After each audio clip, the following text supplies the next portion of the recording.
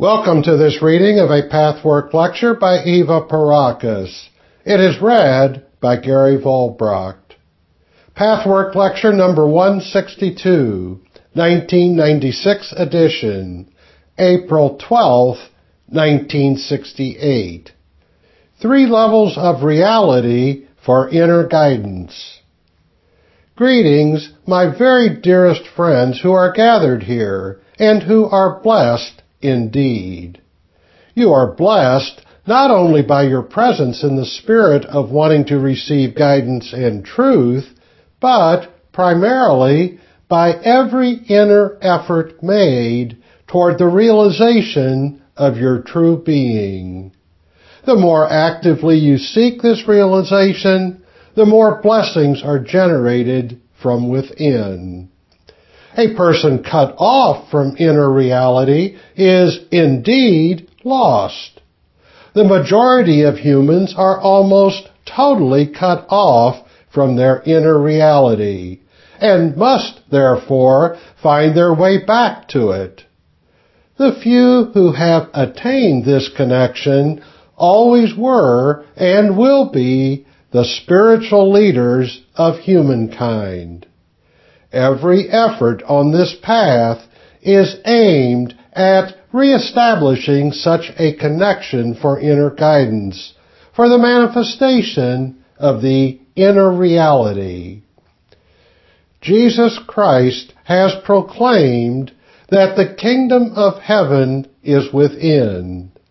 These words are only too often taken for granted, and not much thought is given them. What does the word kingdom mean? It symbolizes the absolute power and wealth which the spiritually awakened find to be a reality.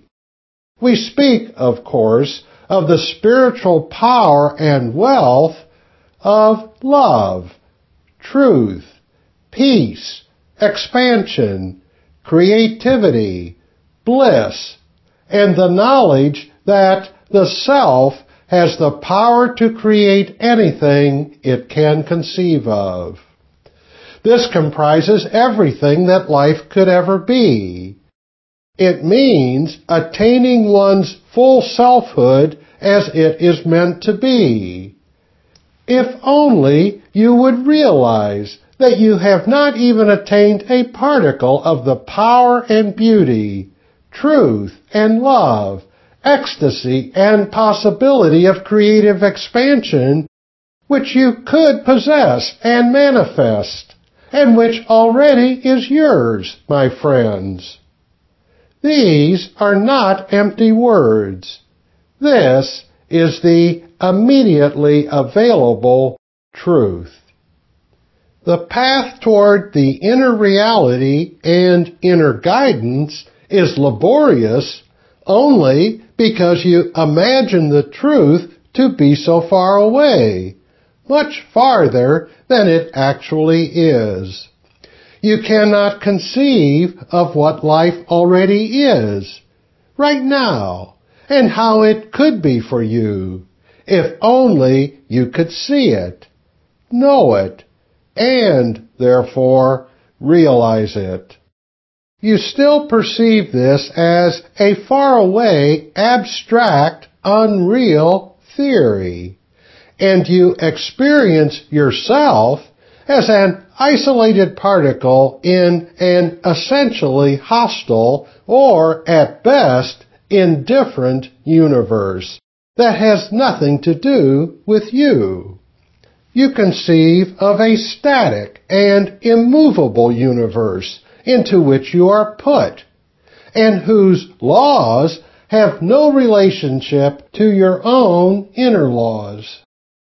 This concept, and the way you therefore experience yourself in relation to life, is what makes the path so difficult and laborious. Nothing else. Thus, the difficulty is not actual. The question is how you can change your concept. This is what requires labor and effort. And, unbelievable as this appears to one who has already attained the reality of being, you struggle against the fulfillment of being your true self, as if it were the most horrible fate in the world. If the illusion about the separation between your true being and your momentary consciousness, or the separation between the universe and yourself, did not exist, there would be an instant awakening, a click, as it were, and you would know who you are and what life is. All my lectures, all our work together, attack the problem of your illusion from different angles. These various approaches have a certain sequential order. Generally, you find that your own private personal path follows the same order. Yet, you cannot force your individual path to imitate the sequence of the lectures. Rather, the process is, as some of you have already found out, that with this guiding help, you find your own truth as a direct, spontaneous experience from within. In the first moments of understanding, the truth usually appears so new and fresh that you think you have never heard it before. But afterward, you can verify that it confirms the teachings you have studied and which have penetrated the deeper regions of your unconscious. You study the lectures, and then you use your own intuitive faculties, freed more and more by facing the truth you did not want to see in the beginning. Elimination of error frees intuition and creative experience from within. The lectures first give an impetus to this process, and later fortify and confirm it when you read them again. Tonight, our specific approach will explore 3 levels of reality. If you can first comprehend and finally assimilate what I say here, this path will become much easier for you. You will eliminate some of the illusory difficulties so that your inner guidance will manifest itself as a natural, effortless phenomenon. What are the 3 levels of reality? You may expect to hear of the well-known levels of the physical, mental, and spiritual realities, about which we have spoken in many different contexts and connections. But this will be something else, so gear your mind to a new approach. The first level of reality is what you think exists. The second level of reality is what actually exists. The third level of reality is what could exist. It is preferable not to discuss this in a philosophical, general, or theoretical manner. The more specific and personal you can be in assimilating what I outline here, and the more you can apply it to the seemingly most insignificant subjective experiences and reactions in your daily struggles, the better it is. Examine your problematic reactions and attitudes, those that do not leave you peaceful, happy, and alive, and try to see how what I say tonight applies to you. No matter how insignificant a disturbance may appear to you, or how world-shakingly important, ask yourself, what do I really believe exists in me, around me, in the interaction between me and others, in the condition as I experience it.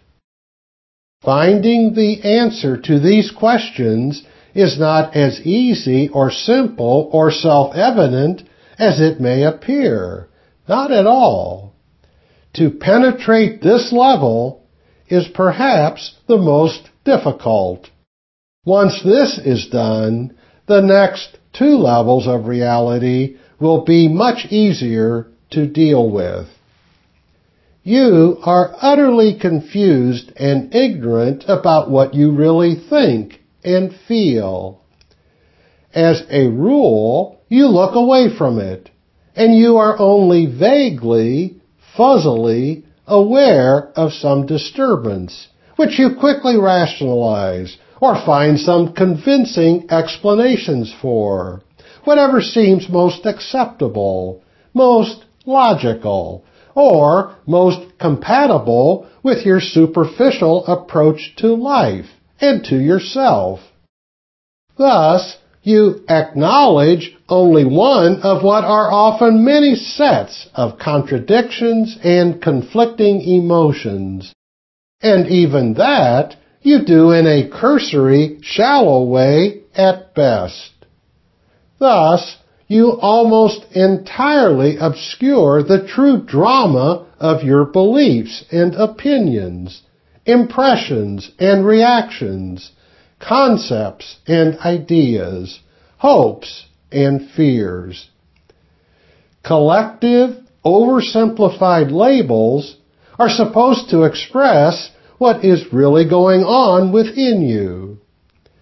When you say you are depressed, or anxious, or hopeless, or angry, or hurt, or fatigued, you are content to call a host of feelings, impressions, and beliefs by any one of these names, as though no further search would be necessary.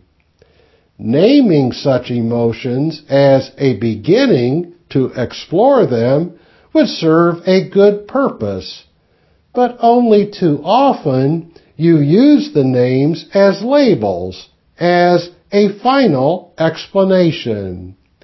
Thus, you cannot even attain the first level of reality, of identifying your often confused and erroneous interpretation of life, of others, and of self.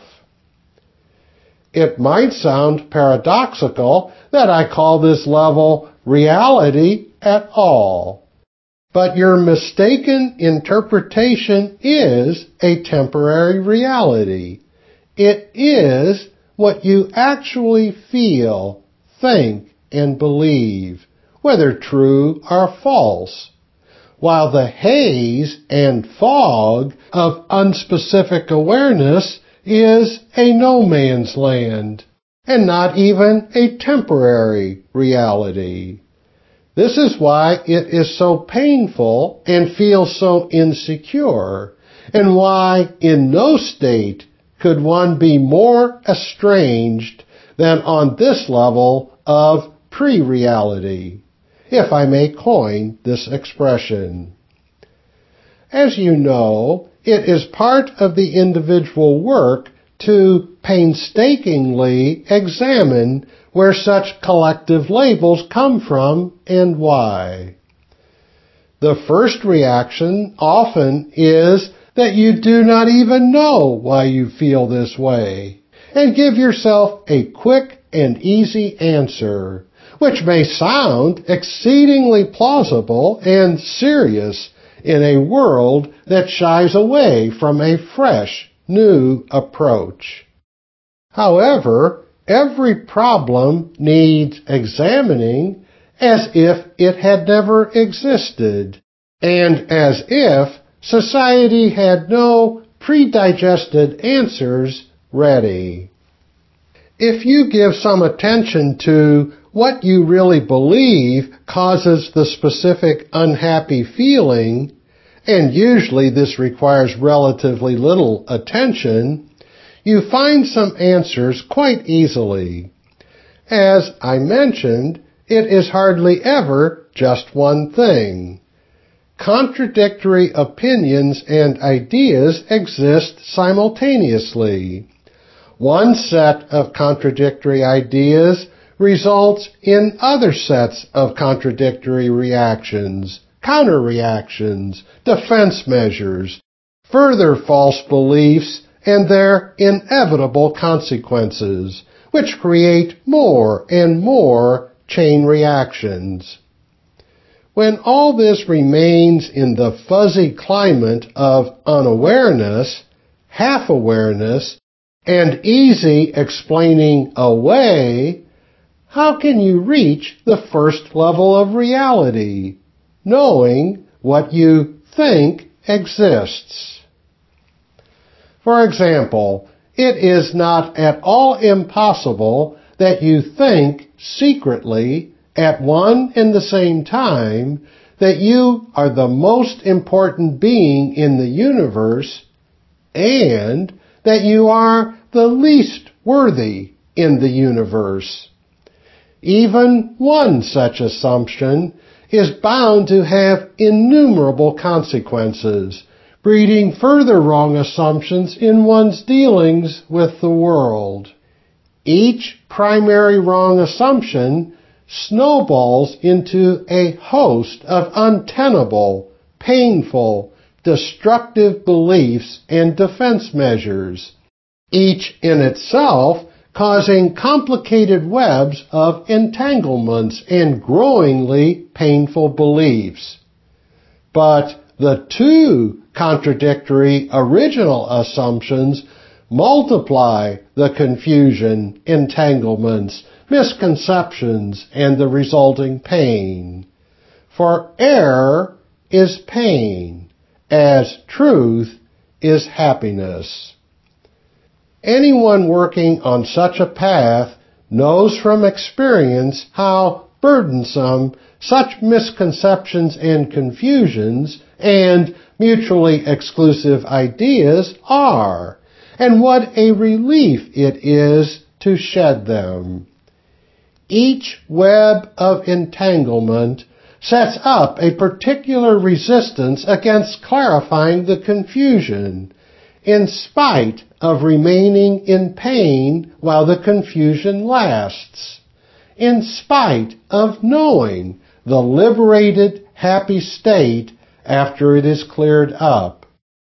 Although you know all this, to some degree, even out of personal experience, and most certainly as a valid theory, none of you are fully aware to what extent you still dwell in the state of pre-reality.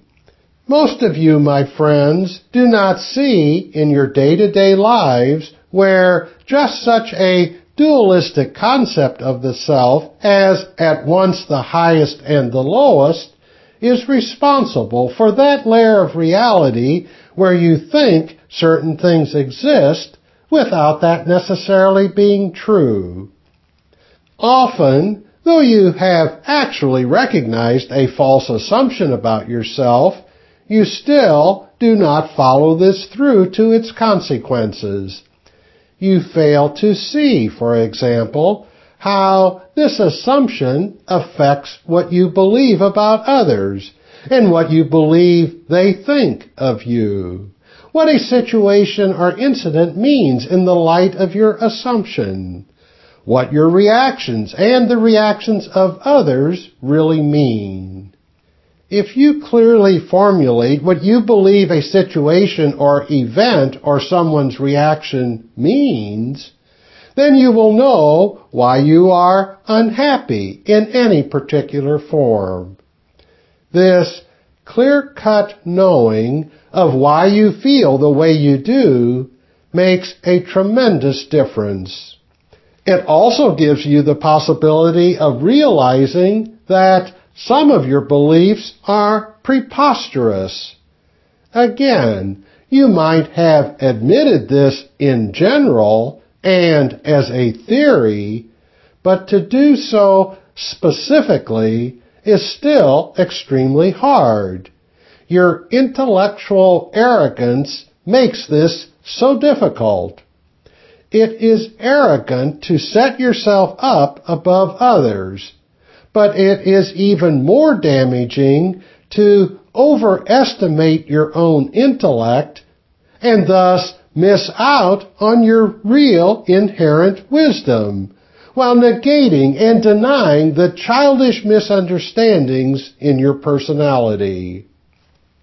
To admit what childish nonsense is lodged in the unconscious is so hard because this contradicts the concept you have of your intelligence.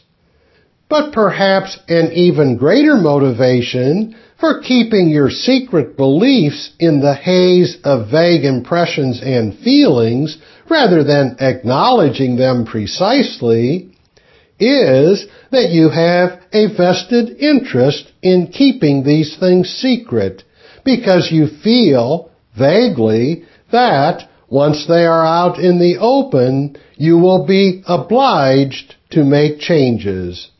You fear to do that precisely because you are so committed to your false ideas that a different mode of approach appears to threaten you. But you do not realize that it threatens you only because of your false ideas. The illusory assumptions compound, one leading to another, and you must disentangle them all in order to bring order and truth.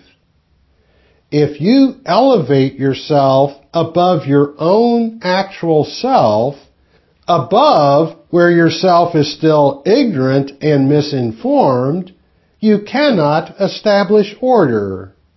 It is hard to admit the utterly childish side, with all its senseless ideas and beliefs. The moment this childish side is out in the open, you know it is nonsense, and you are relieved to give up the burdensome beliefs.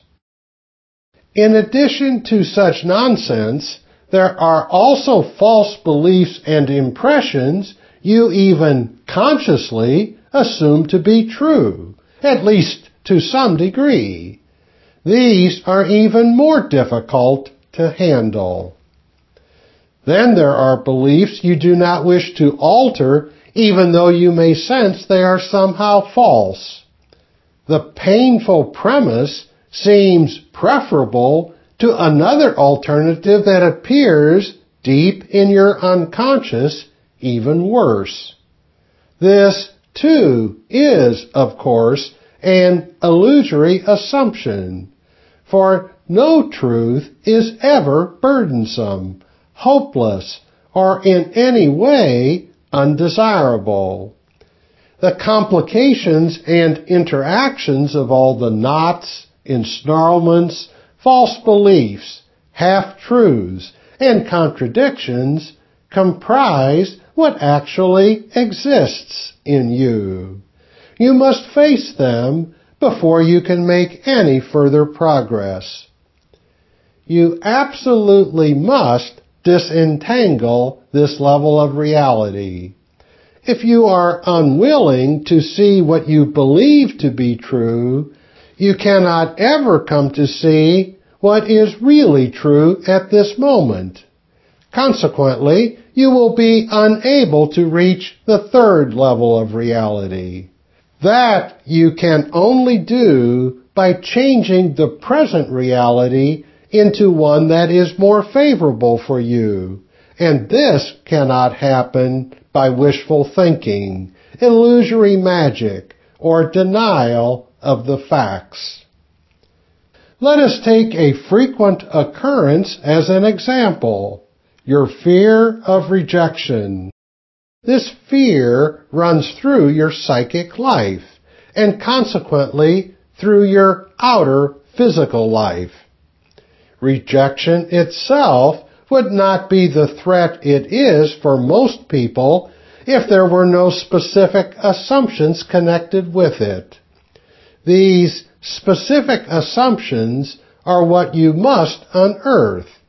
For example, you may believe that you are worth nothing. What makes rejection such a great threat is that it seems to confirm the fact of your worthlessness. Thus, it is not sufficient to acknowledge a stereotype explanation by saying you feel anxious.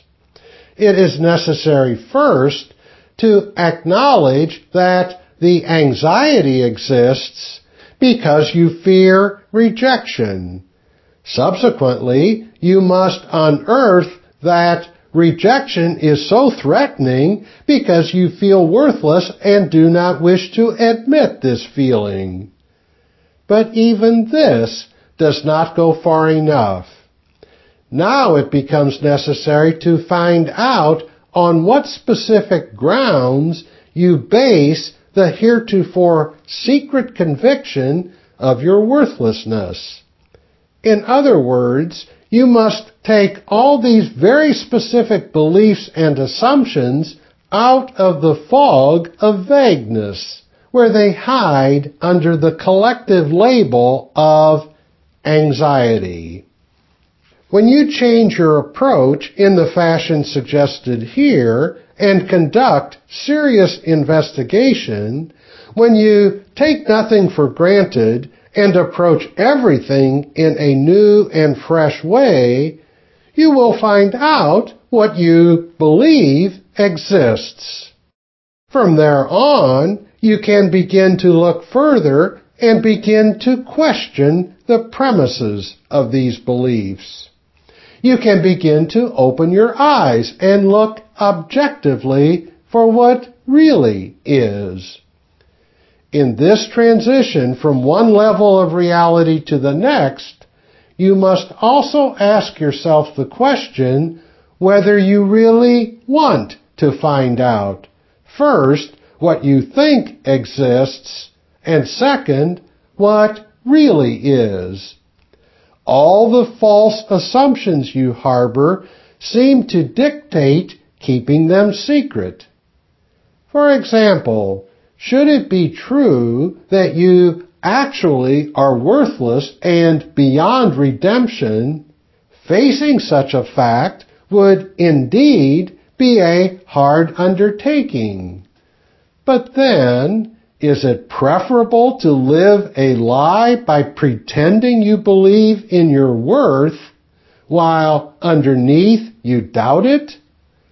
Such considerations will give you the necessary logic to look at what you believe exists in order to find out what actually exists. The actual truth is that you have a great deal of worth, although perhaps in a different way than you believe.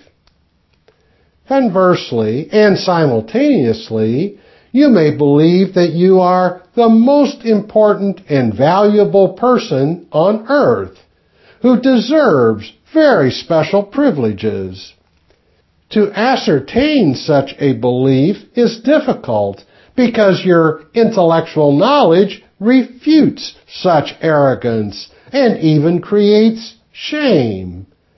Also, admitting such an idea brings you closer to questioning its validity, which you fear all the more since, in the psyche, there also lurks the precise opposite extreme, the assumption of your worthlessness. If you are not special, then you assume you are nothing. Hence, you must keep both assumptions hidden from consciousness, and you cannot examine them. This keeps you from testing the reality of further chain reactions and compulsive behavior patterns based on such assumptions. So, when you discover that you do not want to find out what exists in you, push on and find out why not. What false beliefs prevent you from doing so?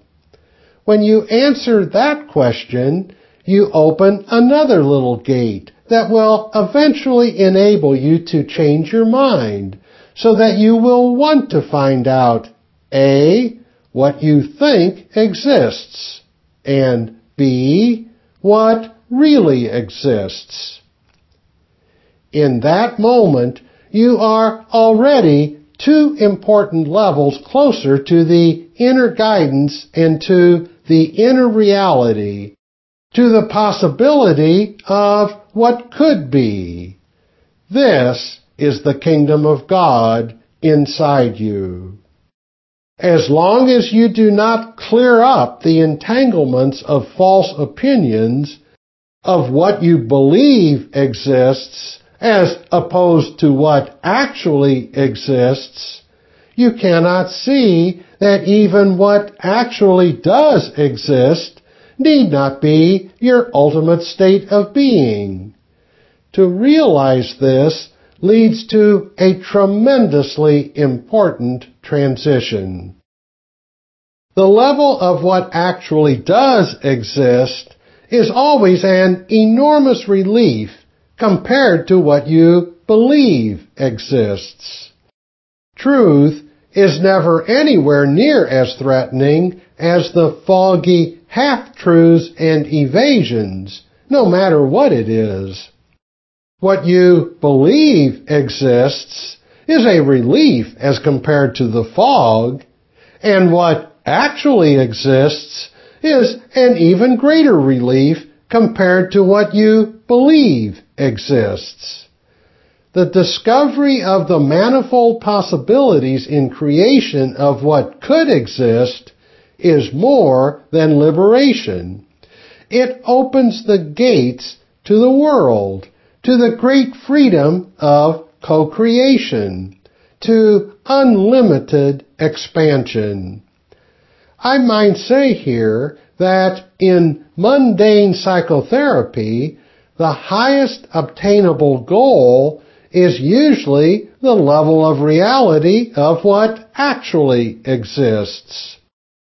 To accept this reality, your manifest values and liabilities, the limitations of yourself and the outer world, and to cope with the world so as to produce your best actions and feelings, this would be the ultimate that psychotherapy can expect under the very best of circumstances.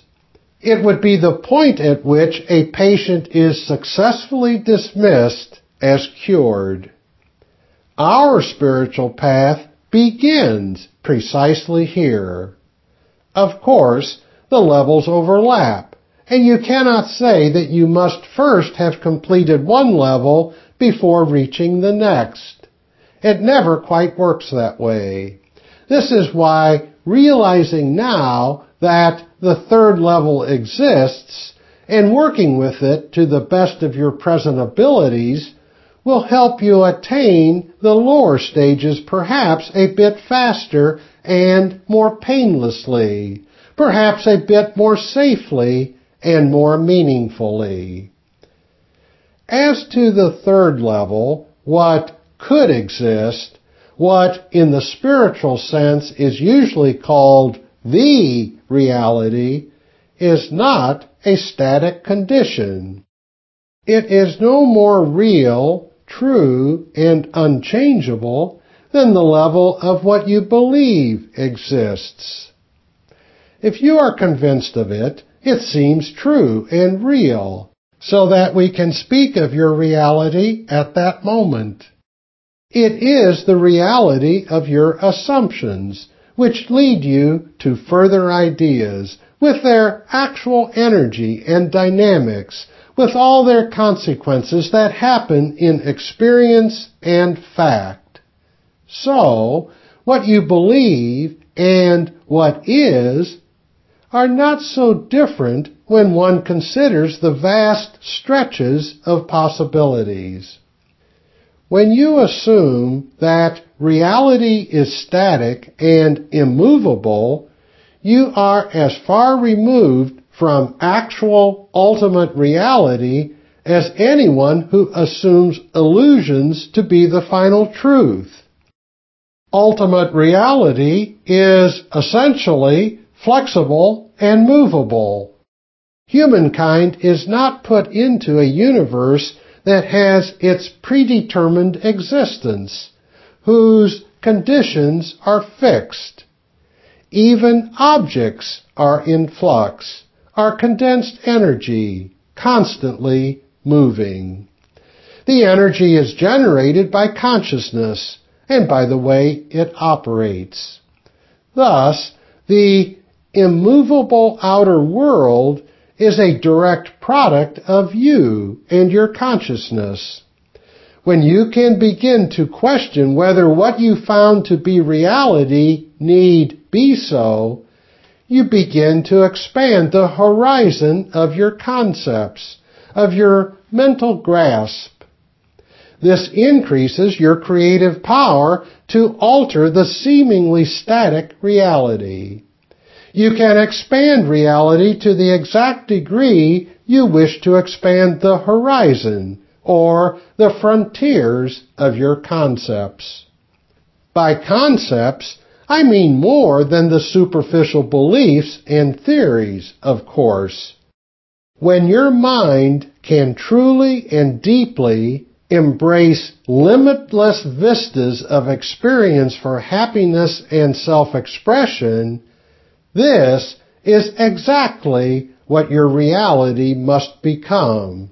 For consciousness is explosive, powerful stuff. Each thought, as you know, creates and truly builds your life, your very own reality circumstances. However, if you strive unconsciously for the limitless expansion, as the child strives for magical omnipotence, because the personality fears and dislikes dealing with the present limitations, it cannot possibly work. It is necessary to first accept the present limitations and cope with them, for they are a product of what the consciousness believes. It is impossible to discover your own creative power in the positive before you recognize the connection between negative reality and negative beliefs. Only when you realistically accept a limitation as it is now can you transcend it, in the realization that the limitation does not need to exist.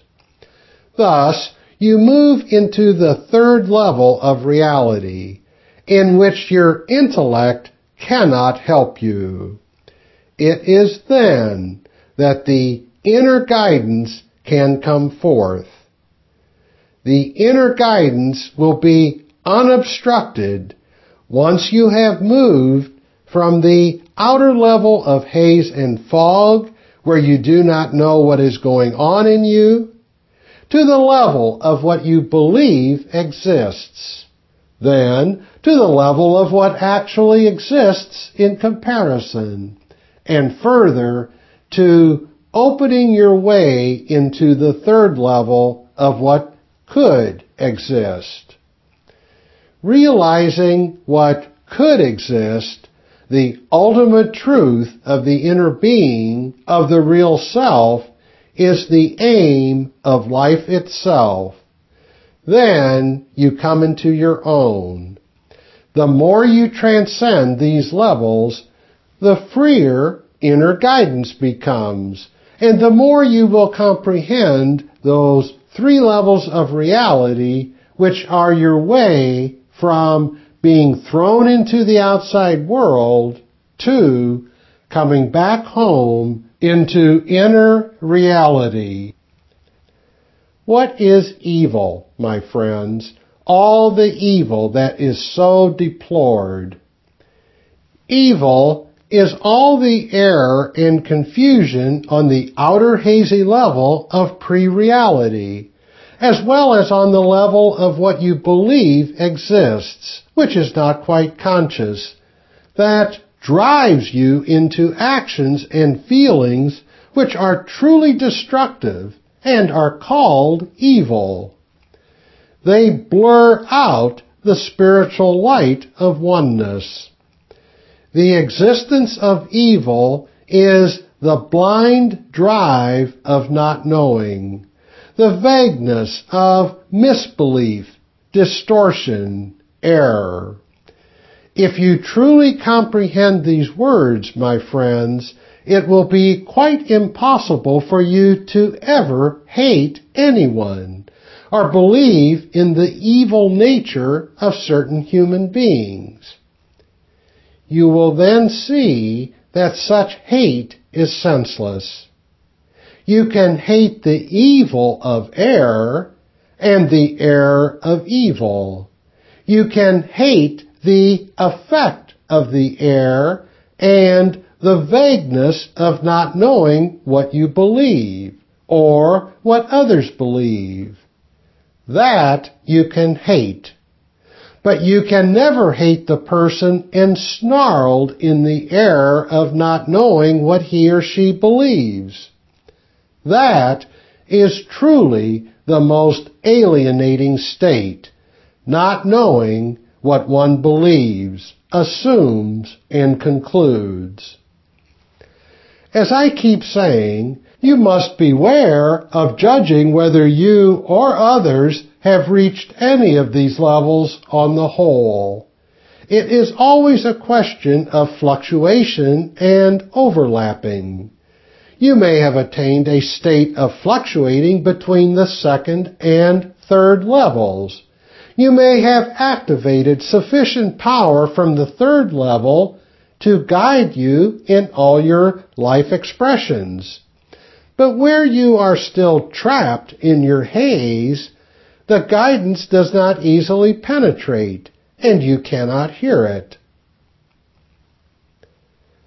Question: what if one doubts that one's needs are justified? Isn't it also a question of what should be? Answer: this is part of the confusion.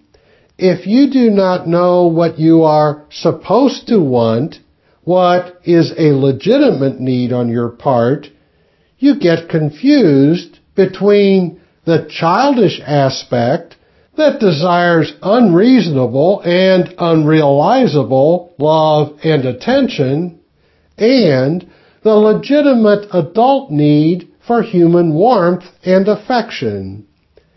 In this confusion, you may reject yourself for the latter, while at the same time you rebel against not obtaining the former. You must bring all these confusions out in the open and examine them, so that you can put order into them.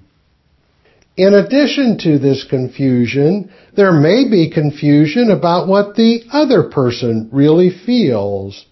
Your own confusion inevitably breeds confusion about what exists in the other person.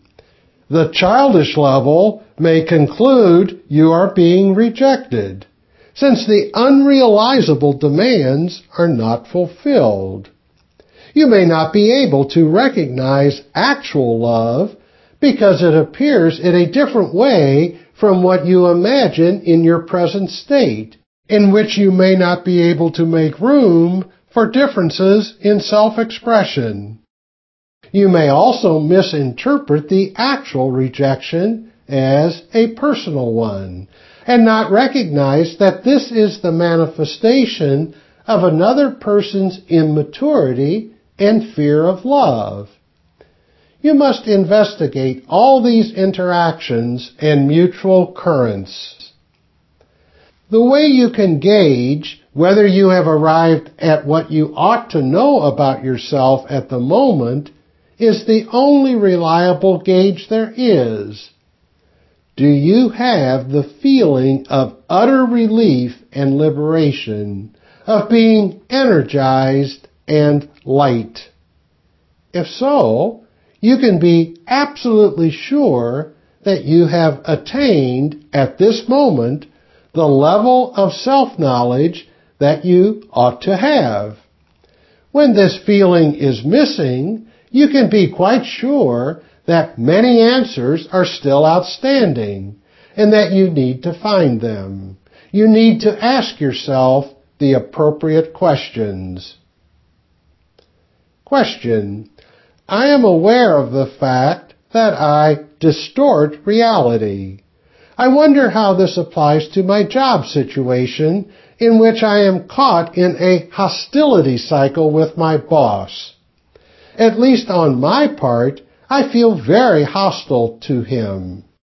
This is very real to me, although I know I am overreacting. Would you comment on this? Answer: as you already know, this has really not much to do with your boss. It is all a question between you and your father. You have to ask yourself the relevant questions. What do you really feel about your father? What do you believe he felt about you, and why? If you tackle only these 3 questions, you will already be more in clarity on the level of what you believe exists, rather than being in the fog of not quite knowing what bothers you. Out of these questions, more questions will arise, of course. But let us not hurry ahead. Just concentrate on these 3 questions without taking anything for granted. It is essential that you ask yourself and answer these questions. Then you can tackle the next level of considering what is. For you who heard this lecture, even if you did not always concentrate on my words, something went into your heart, where a seed can grow into a wonderful fruit. Allow this to happen, my friends, for life is so good. The truth is happiness, while unhappiness is always error and misconception. Do not ever forget this. Knowing this may lead you to have more initiative about discovering the misconceptions of your suffering. On this day that commemorates the leading faith of this hemisphere, you can perhaps find a special strength in the memory of your forefathers. Not because such a special day in itself is of any value or importance as such, but because at times you need an outer impact or push in order to put something in motion within. For some, religious memories and considerations may represent such a push. For others, this may not be necessary. They, in turn, may need other reminders and incentives, or another impetus that gives them a motor force with which to grind a way out of the entanglements on the outermost level of fog-bound existence, which cause so much anxiety and suffering. Be blessed, my very dearest ones. The love of the universe, the truth and beauty of the universe are within you and around you at all times, my friends, always. Make yourself see the truth by calling upon inner guidance, so that you and your inner guidance eventually become one. This will happen when you have experienced it sufficiently often as real. Be blessed. Be in peace.